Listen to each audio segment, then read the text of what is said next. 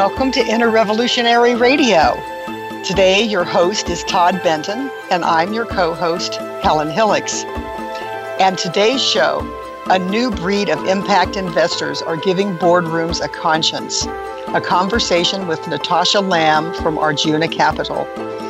Do men and women working in the same job with the same level of education and experience make the same amount of money? All too often, the answer is no. Today, we'll speak with Natasha Lamb, a woman who is working to change that, as well as a host of other issues, both social and environmental. Her company's engagements with Apple, Intel, Amazon, Expedia, and eBay have led all of them to commit to gender pay equity today. And her 2014 landmark negotiation with ExxonMobil led to the company's first public report on global warming and carbon asset risk.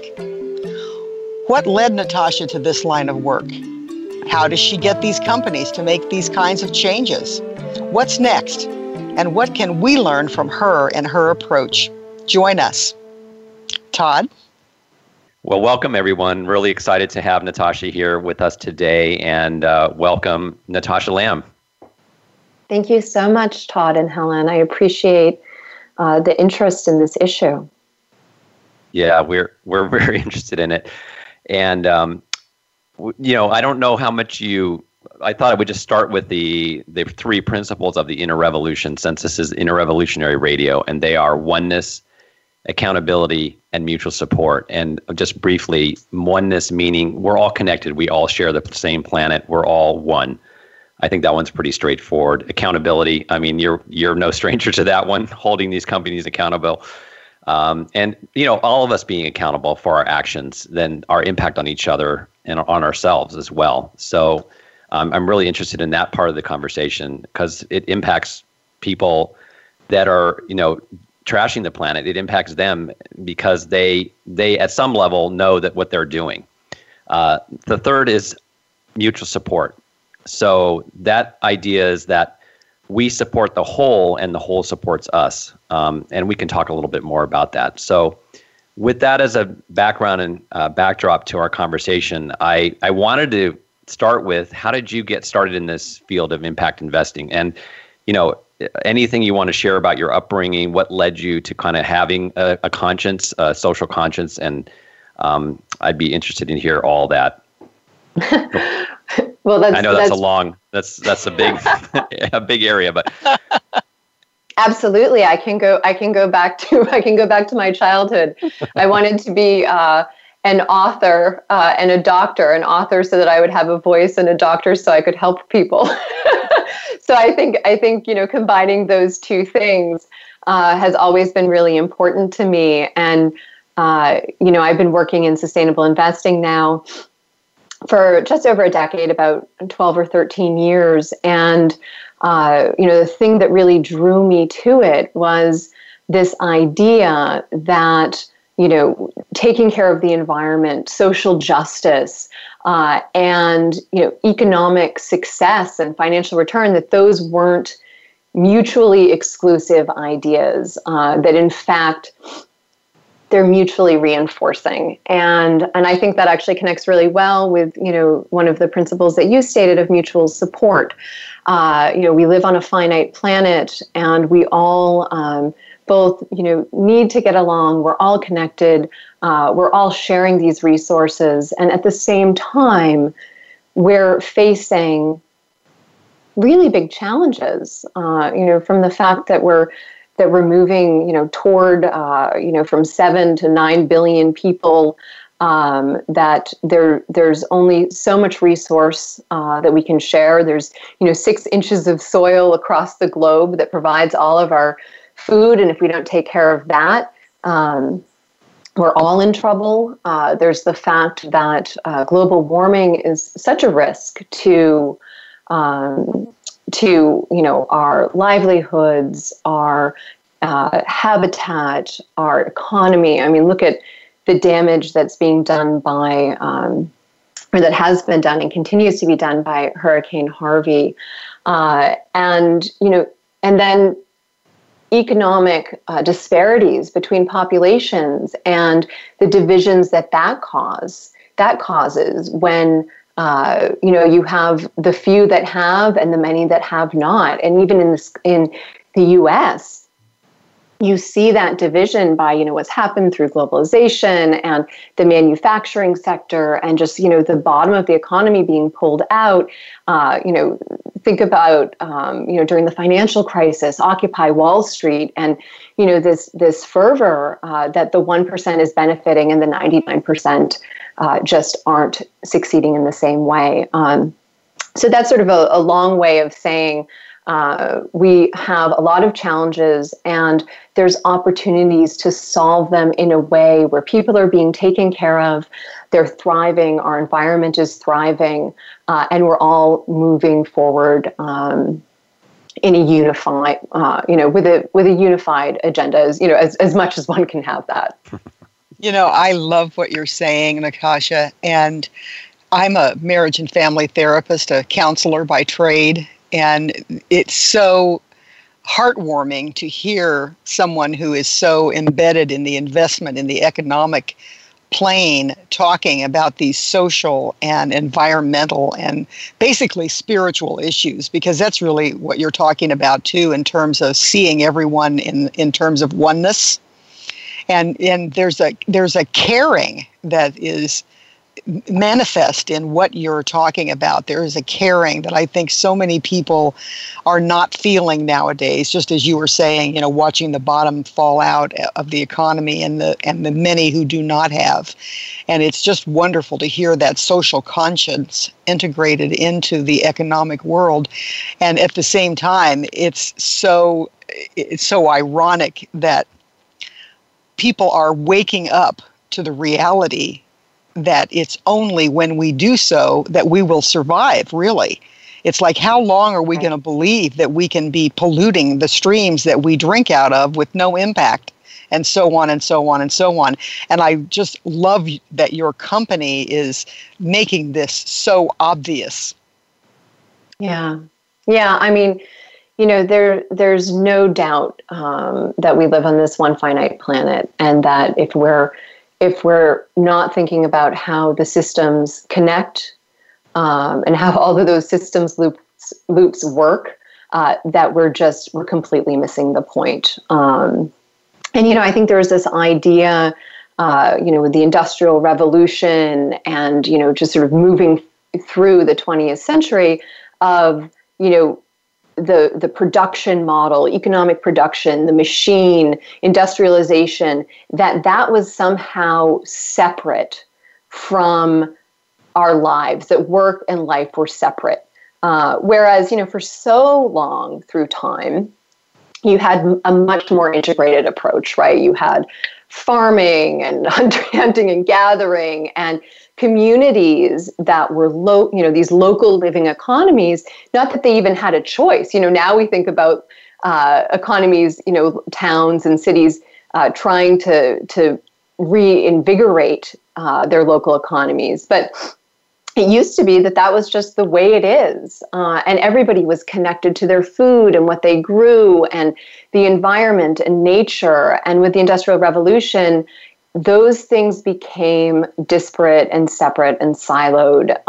And a lot was lost in that.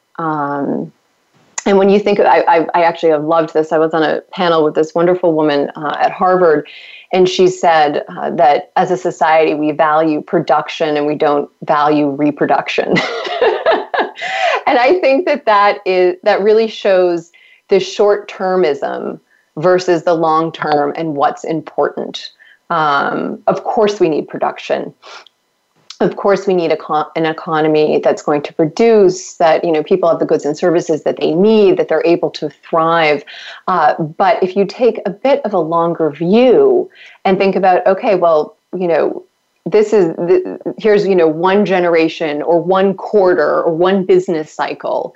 What happens in the next business cycle, the next quarter, the next generation? And I think the Native Americans, with the looking out 7 generations and thinking about how their actions impacted the next 7 generations. I mean, that's how we should be thinking. And, many of us have the luxury to do that and look out those generations. But if you're in a crisis situation, and you can't make ends meet, then of course you're going to be thinking short term. And that's why we need to be thinking as a whole system, so that there aren't people in crisis, and that we're thinking about the economy as a whole and how everyone's success moves us all forward successfully. I totally agree with you. It is so fascinating hearing you talk and using some of the exact same words that our founder in the innerrevolution.org uses, about that reproduction is what we all should be fighting for, and what our economy should be based on is reproduction, and not just reproduction in the sense, and I know you're not using it that way either, of having babies, but reproducing the worker every day. What does it take to reproduce a worker in terms of his own work every day? Somebody's got to be supporting his health care. Somebody's got to be thinking about the environment that he lives in, so that the food has nourishment in it, so that he still has the strength to work. So, I mean, it's very interesting to hear you talking about it, and I'm or thinking. I noticed you said he in all exactly. those situations. Thank you, Todd, and that's part of the brainwashing, isn't it? Yeah. It's part of the brainwashing. Well, it's funny. I mean, when I said reproduction, actually, it did mean the reproduction of our species. And when you think about that, and next generation and all these things, I mean, we are designed at our core to change and to evolve. And that's really important. And we, each generation learns from the generation before it, and evolves, further. Now, if you don't pay attention to the mistakes that were made, previous, and then you get into this loop of repeating history, which we're in a little bit of right now. Yeah. I really appreciate the mission of Arjuna Capital, though, and it is interesting to me to think about the idea of people with extreme wealth who are investing in companies in our country and wanting, to finally have that kind of foresight to think about, and it's not only self-serving, but it is also self-serving, because we are all one. Finally, people with wealth are waking up to the reality that if they want their money or their foundation or whatever to exist in perpetuity, that they're going to have to think that way about what is a sustainable investment that isn't going to just wear out the earth we live on, but that can actually nurture us. Yeah, absolutely. I think, when you think about the new model of companies and how kind of the most progressive companies are moving forward, take Unilever, for example. I was just sent a forward of the Bloomberg Business Week article on Unilever that's coming out this weekend. And, Paul Pullman, who's the CEO of that company, has really tried to transform how that company operates in order to create not only more sustainable products, but have products that are accessible to, not just the wealthy billionaires, but the billions around the world.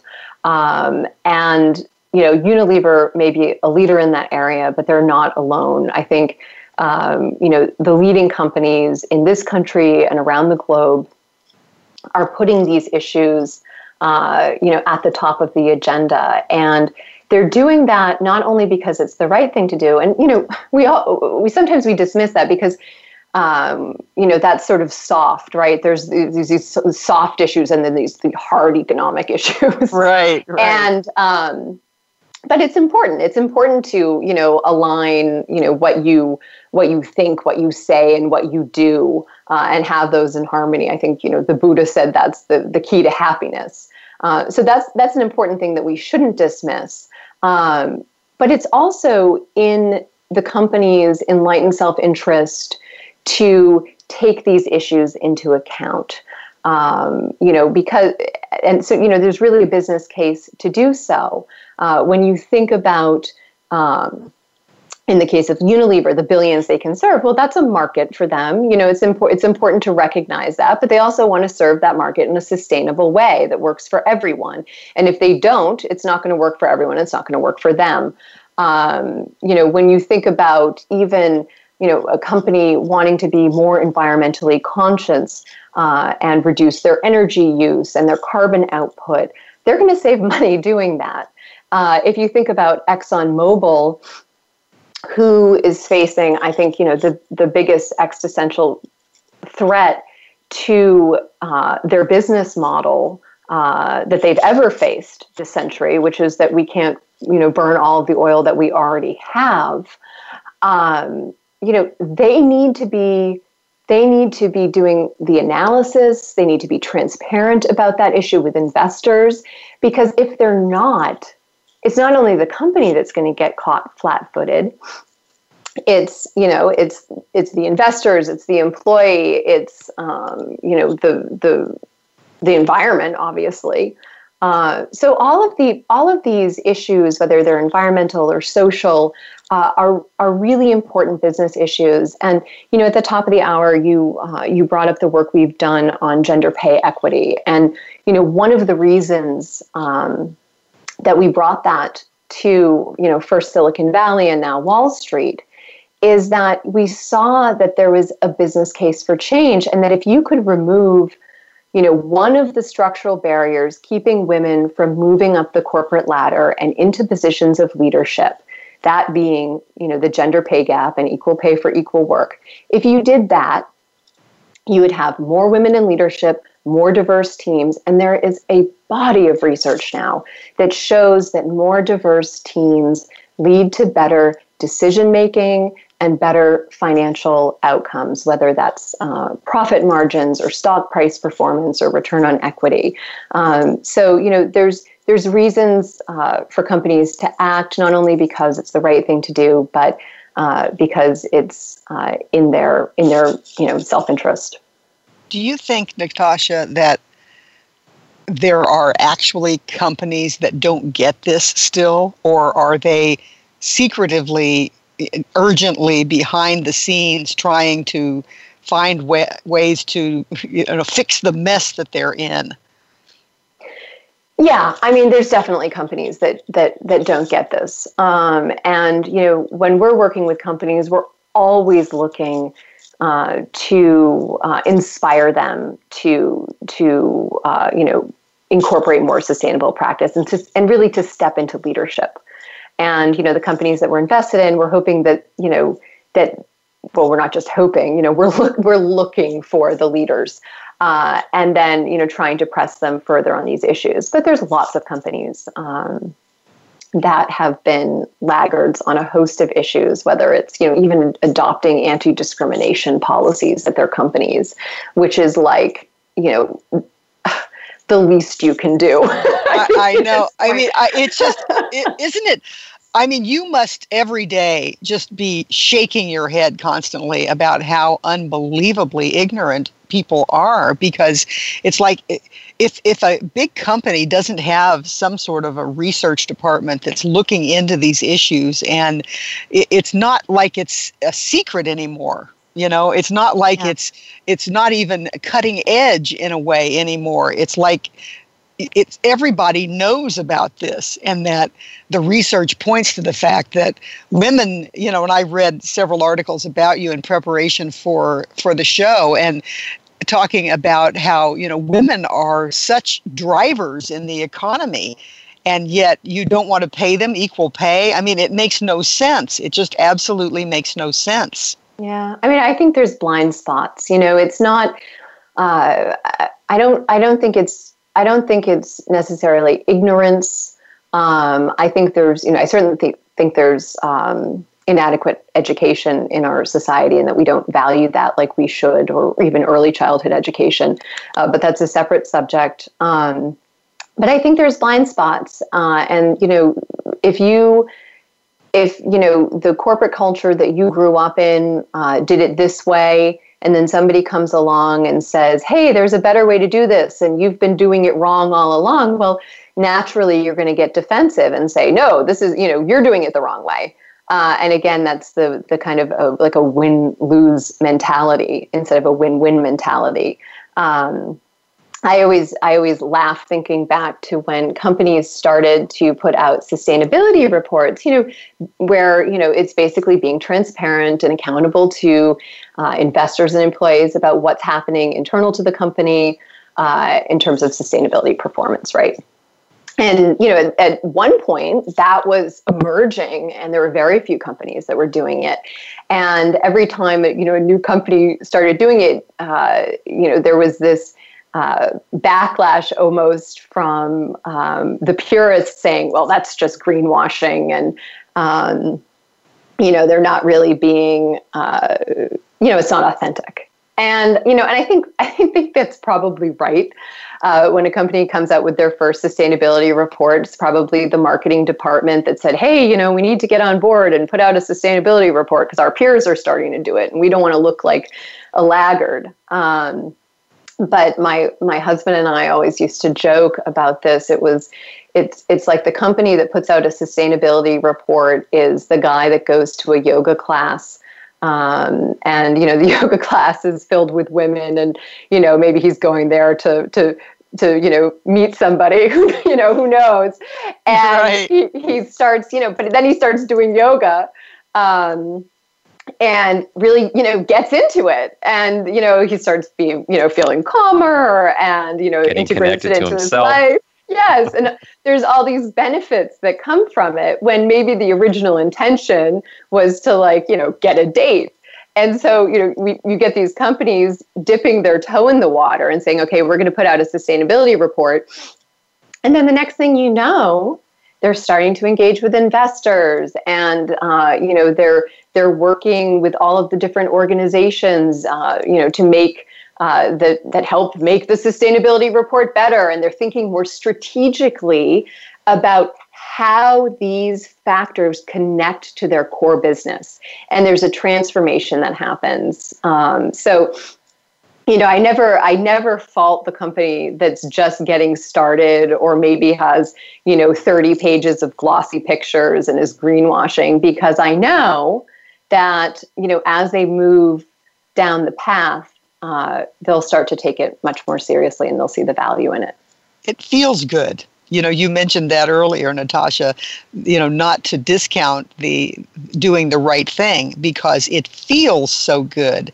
And I think that's one of the things that people are becoming aware of is when you are functioning from a paradigm of greed and self-centeredness and disregard for the whole, it does not feel good. You cannot look around the world and not feel the pain of all the people that you're hurting and the environment that you're hurting, because we are one. It goes back to that principle again. And you talk about it in different words, but it's the same concept. We do feel each other's pain, and it just feels better once you get started. And I love what you're saying about that once you get started, it's just self-perpetuating.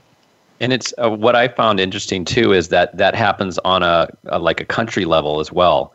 As countries get more wealth, then they get more interested in caring for things. At least that's what I've seen. China is a good example. They're, from what I understand, and I'm not an expert on these matters. Their carbon emissions, has peaked and is now on its way down. Right. So. Yeah, it's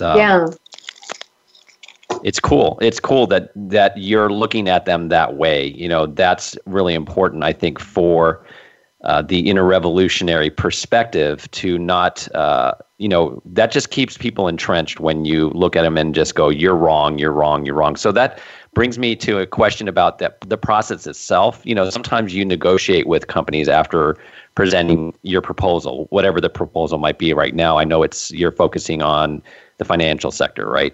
So, and from what I understand, you present your proposal. The first year, they're like, 8% of the people say yes, and the board and the rest are like, no, or the shareholders, or however that process works. Then, you come back the next year and you might actually, they said yes, or so it starts the process. But I'm curious about that process. Like, after presenting your proposal, what does that look like when you negotiate with a company?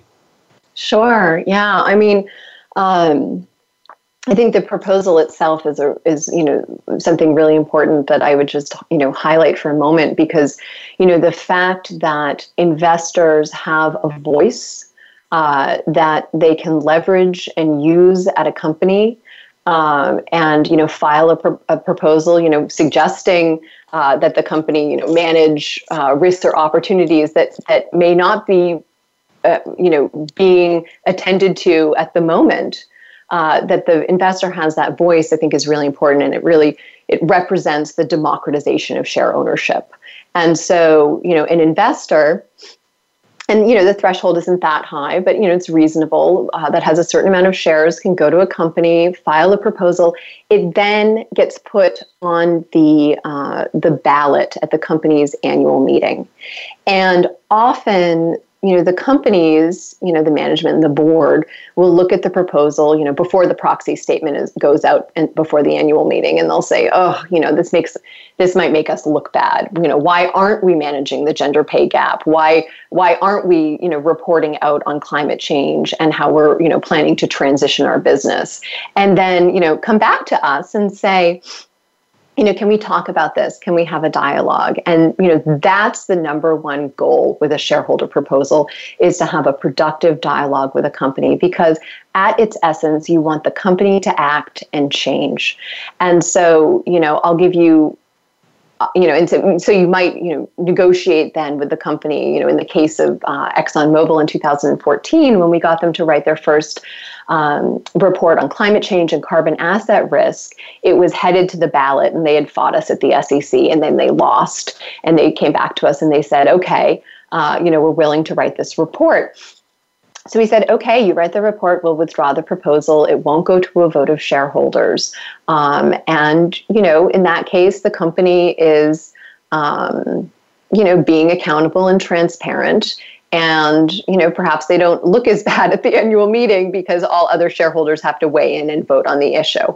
Now, of course, in the case of Exxon, they produced what has been characterized as a very misleading report. They wrote a 30-page report on managing the risks, and that report is now under investigation by the attorney generals of New York, Massachusetts, and California, because they said things in there like it was going to cost consumers 40% of their income by 2090 to pay for energy if we transitioned to a low carbon economy. So, that was seen as a bit of, perhaps fear mongering, perhaps bad math. We can leave that to the lawyers, but there's an example of a company that acted; it didn't go to a vote. The example I believe that you were referring to earlier is from when we started the gender pay equity work, and that was in 2014 going into 15, and we filed with eBay. And really, it was the first time a proposal like this had been filed at a company. We chose the tech sector and eBay because we knew there were such huge disparities in terms of the numbers of women versus men, that they really had a women problem, that there weren't many, and that we saw that there was a business case for them to address this issue. So we went to eBay. We actually, in this case, we were quite surprised. They didn't want to talk about it. The board opposed it, and we had engaged with them successfully before that. So it was unusual, I thought. And so, the proposal went to a vote. The first year it got, an 8% vote. Now, a week before that, Salesforce, who we weren't even engaging, came out and said, we're going to close the gender pay gap. And, I like to think of that as a collateral benefit, yes, because there had been all this news about eBay opposing the shareholder proposal. And hopefully at Salesforce, there was an aha moment. Hey, this is an issue. We need to take care of it. But regardless, fast forward a year, and we took that proposal at eBay. We rolled it out to 9 big tech firms, including eBay. And, one by one, we went through that process of filing the proposal and having a productive dialogue. So by the end of, the spring of 2016, we'd gotten Intel and Apple and Expedia and Amazon and Adobe and Microsoft to act, and then we had Google and Facebook were the two that didn't, which were the two laggards, and eBay went to a vote again. Now, along with Facebook and Google, but the second year, because investors viewed the issue as a competitive issue in terms of attracting and retaining top talent, versus peers who were all now disclosing the gender pay gap and committing to close it. The vote at eBay was 51%, so it increased sixfold. And that very day, the CEO committed to look at the problem and fix any problems that they found, and they've since reported out. So, that's we were happy to see that with eBay and in Silicon Valley, and that's what we hope to see with the big banks on Wall Street.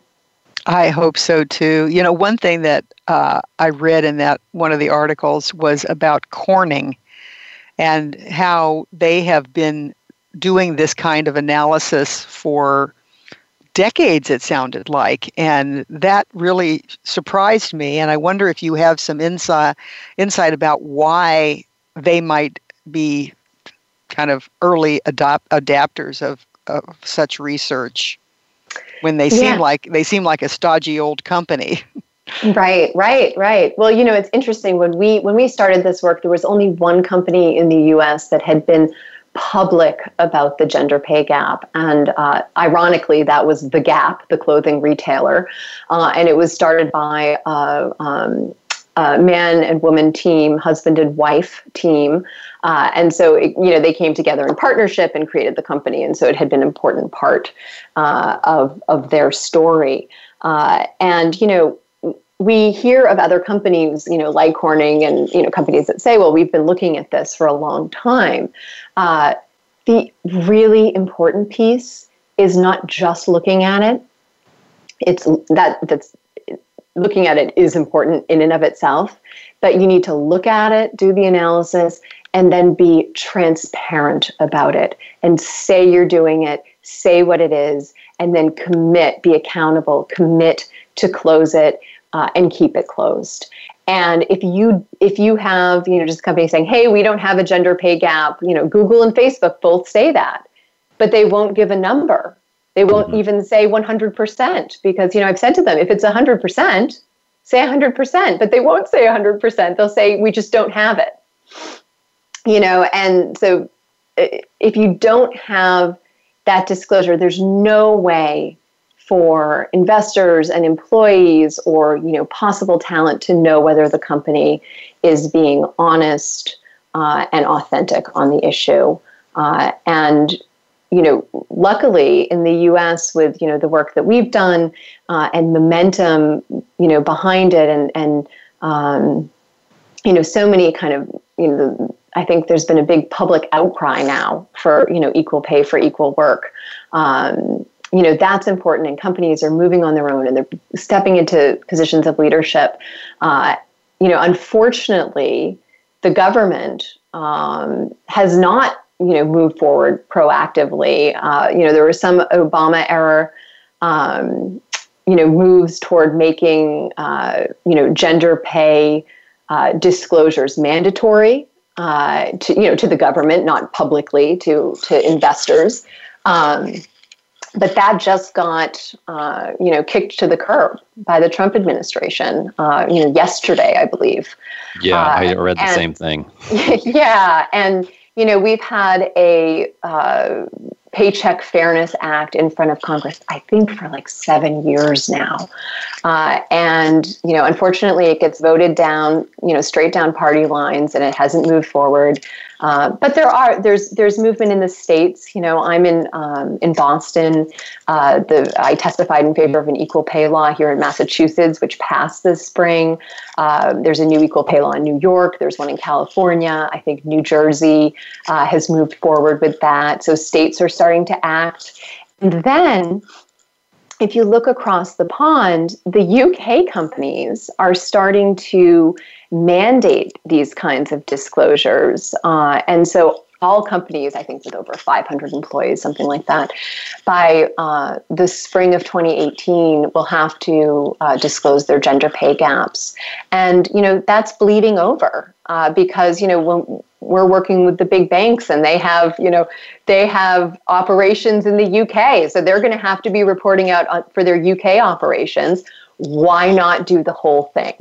I think this issue, there's an inevitability around it. And the expectation has been set that companies are going to be transparent and accountable. Two things that kind of shocked me in that article too were that it said that equal pay has been law since 1963, and how that making laws is not going to be the way that it happens. So I'm kind of confused about that. And then I was kind of shocked also that the pay inequity during the Obama administration for its own staff was, women got paid 11% less for the same job. So can you speak about that a little bit, about even though all these wonderful things are happening about transparency and mandating, I guess, maybe that's the key, is mandating transparency will make these laws actually mean something. Yeah, I think it comes down to blind spots like we spoke about before. I honestly don't think for the majority of companies or organizations that they set out and say, okay, we want to pay women less. But that, and improve our profit margins that way, but that it happens through unconscious bias. It happens because women were paid less at their last job and their new employer asked them how much they were paid and they only stepped them up so much. And, there's all of these sort of negative systems loops that come into play. So I think that's definitely part of it.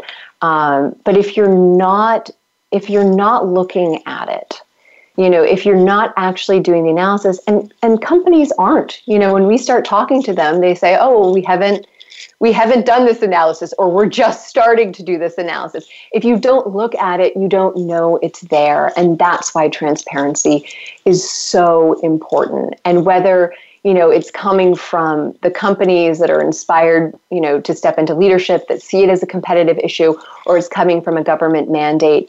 It's moving us in the same direction, and those are, mutually supportive efforts. And it takes all those different leverage points. It's never going to be just investors pressing for this, or just, government, or, activists, or public dialogue. It's got to be all of these things that come together at once. And I think we're really starting to see that on this issue. How do you see that tied to an overall, what we're calling an inner revolution? That's what we're saying. It's a shift of consciousness, really, a shift of perspective. It's an awareness. So we see your work, at least I do, and that's why I invited you to be on this show, is that you get that. You see that. And like you said, it's an extraordinarily complex to change human behavior. It can be, our founder says that change is slow, nonlinear, and sudden. It's like, yes. It just happens when it does, but all these things, like you say, contribute to it, right?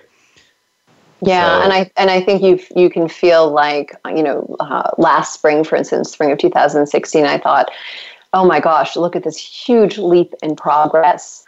And then you have these bumps in the road where, you take a step back, like today with the EEOC, mandate getting ditched. Right. So, it's not linear. But you do see all of these disparate actors, across the globe coming together on this issue.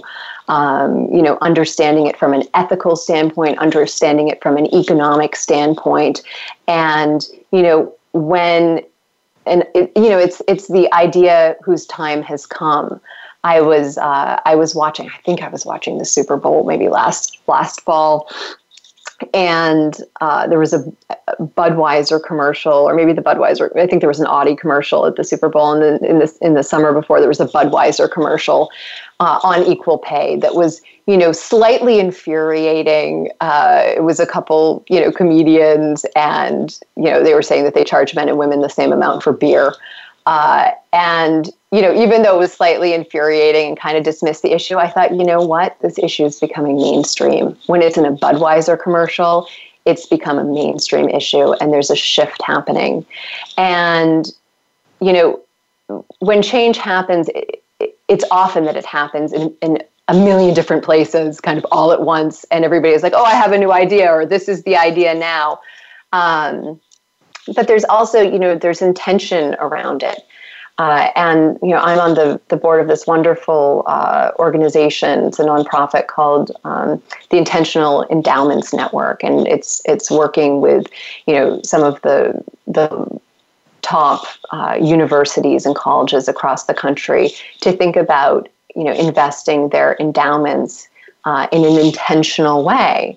And I think, originally the move on college campuses came from to think about, hey, how is our college investing this money, that they're paying for operations with? Are they investing it in alignment with what they're teaching at the schools?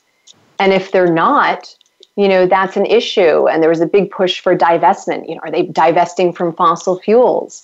And, we chose with the Intentional Endowments Network not to, come out kind of guns a-blazing saying you need to divest, because we knew that would put up walls, but just to say you need to be thinking about this with intention, because if you do that, that's going to lead to alignment with what you're doing in all of your other operations, what you're teaching, your students. And I was reflecting on this recently because I had a flashback to my husband and I have been together since college, and so I was at his graduation at Hampshire College in Western Mass, and Hampshire is a very progressive school, and they're always ahead of the curve.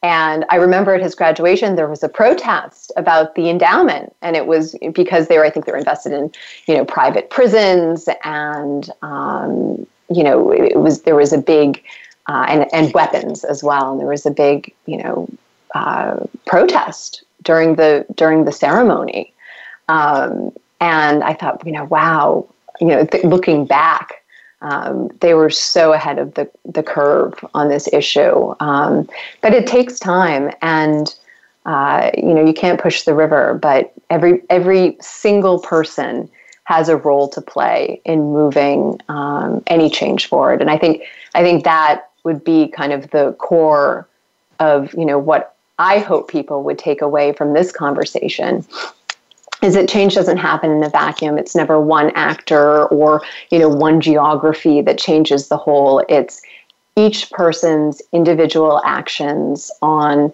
any given day or any given issue. And we all have, our certain leverage point to pull. And, even the name of our firm, Arjuna Capital, was inspired by Arjuna, who's this, Hindu kind of mythic hero, who's a skilled archer and, kind of fierce guy, and he's going into battle. And, he has all these doubts because it's this, sort of morally complex situation. And he just, he doesn't know what the right path is. And, Krishna comes down and opens his mouth, and in a bat of a fly's wing, Arjuna is enlightened, and he sees the entire universe in Krishna's mouth. And he understands that his path is to take action. And, I love that, because we all have to take action, whatever that action is, whether, it's the inner revolution or the outer revolution or how those two meet. Action's important. That's amazing. I'm so glad to hear how you got that name. I had no idea, and that is very touching. You mentioned the Super Bowl, which, this may be going off on a tangent, but with all of the research about chronic traumatic encephalopathy, I'd like to hear your thoughts about, because people invest a ton of money into football, and even though it certainly doesn't feel like it's for the highest good of all. Yeah. I mean, that's right. I think it's a really tragic issue, and we've seen so much fallout from that issue. And unfortunately, I think, the players who, again, it's there's a lot of money to be made, and that's put, I think, at the forefront rather than people's safety. So it's an unfortunate situation that I hope that there's some reevaluation and intention when thinking about it. I'm not a huge sports person, although I'm really good at lawn sports, if you ask my friends.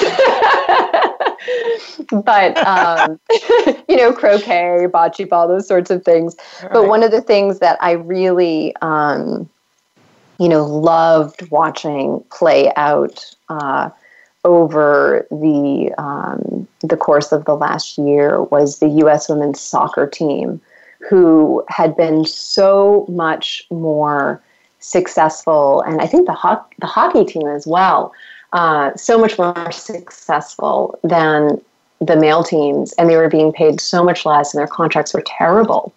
And they went forward and publicly called it out and, looked for a renegotiation of salary, and they were able to get it. And I think there's a lot of bravery behind that. I think it really made a huge statement in the sports world about, what we value. Why do we value men's sports more than we value women's sports? And, those are very complex issues, to dig into. I mean, I joked about, lawn sports or whatever, but, even, when we think about gender and equity, whenever I play, just silly lawn sports, like at our little beach club, whether it's cornhole or, which is like throwing a bean bag onto a board and getting it through a hole, or bocce ball, there's not a lot of women that play because, frankly, I don't think they're invited. It's seen as sort of this male bonding experience, and the guys are drinking beer. And, when I go and play, because I think it's so much fun, they're always amazed that, I can throw a beanbag a short distance and get it in the hole and, often win. And I think, geez, what's wrong with us? Because there's, men have no strategic advantage in a sport like that. I think you bring up such a good point, though, which I think is a good place for us to summarize and resolve this conversation. Is it does require us to have an inner revolution in the way that we see things, whether we're talking about bocce ball or we're talking about, global warming and ExxonMobil and what to do with the oil reserves. We have to take a look at those very basic, human, spiritual, emotional, social issues and our beliefs and where they came from. Yes. We have to look at our own willingness to be greedy at the expense of others. We have to look at our own disparity between what we expect from a male and what we expect of a female, all the way down to cornholing. I mean, it's amazing, but it was such a beautiful example, Natasha, because that's where it lies. Is we all have to be willing to look at what are we doing in our own daily lives, because not everybody is blessed enough to be as brilliant as you are and successful that you can have impact on that kind of large scale. But we can make a decision not to watch football because we don't believe that what they're doing is right, or whatever that decision may be, or to go ahead and play cornhole even though you're not invited. Right. Or make amends to your kids when you go over the line in intervening with them, Yeah. As I have to daily, not daily, but, it's so. Sometimes. So yeah. let me read the e-card for our next show. Okay. And I think you're going to find it fascinating also, Natasha. Climate change, healthcare, addiction, stress. What's the link?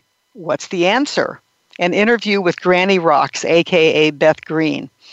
While we've been living in a business as usual world, the world has not been business as usual. Historic floods and fires, frightening levels of addiction and death, high levels of polarization and anxiety, and more. What are we doing about it? Beth Green, a.k.a. Granny Rocks, says that generally speaking, we're not addressing the source of our problems. Democrats often offer tepid, incremental responses that don't match the needs. Republicans are trying to go backward on environmental protection, drugs, inclusivity, and the social safety net. Interest groups express outrage, but little unity for anything. Polarization, racism, scapegoating, and hate are on the rise, and we're not addressing the essential problem. Most of us don't feel safe in our world, and there are economic, social, spiritual, and emotional roots for that feeling of unsafety. We must and can do better, says Granny Rocks. Tune in. Hear about her thoughts about the roots of our problems and direction for their solution. Cool. I can't wait for that show. And I think it's a wonderful follow-up from this show, and is talking, again, from a different perspective about some of the same issues. So do you have any final things that you would like to leave our audience with, Natasha? Yeah, I think, what it comes down to, and sort of to wrap this conversation, is, change comes from consciousness. When we're in a state of unconsciousness, we continue doing the same thing over and over, and we get into these maladaptive patterns. And even, thinking about the next show, so much about, aligning what I said before, what one thinks, what they say, what they do, that creates happiness. And if you can align what you're doing with your life, obviously in our case, align your investments with, how you think about the world and the world you want to live in, and leverage your position, whatever it is in the world. Change will happen, but it just takes that level of consciousness. So, and the willingness I'm very to act. grateful. Yes. Yeah, well, that's right. In whatever way makes sense for you. Yeah. We were joking about lawn sports. I always have to make the choice when I'm playing, with guys that might be a little, there might be a little unconscious sexism. Am I going to call it out, or am I just going to have fun playing the game? And, I have to decide how to do that and when the right time is, and when people are actually going to listen and not be defensive. And that's the key. How can we all move forward in a way that, people aren't defensive, they're not armed, they're open to the suggestion that, change can be positive. And I think that the oneness idea, if we can communicate that, actually we really are all on the same page. We all want the same thing. We all want a world in which people feel safe, in which our needs are met, in which we have happy, productive workers, and the environment is saved. We all want the same thing, basically. Excuse me. We just have to be reminded of it. And sometimes I think you're right. It depends on the opening. Yeah. What a delight to talk with you. This has been a great conversation, and thank you so much. Thank you so much. This has been wonderful. Thank you, Natasha, and all the best to you and your wonderful work. Thank you. You as well. Thank you.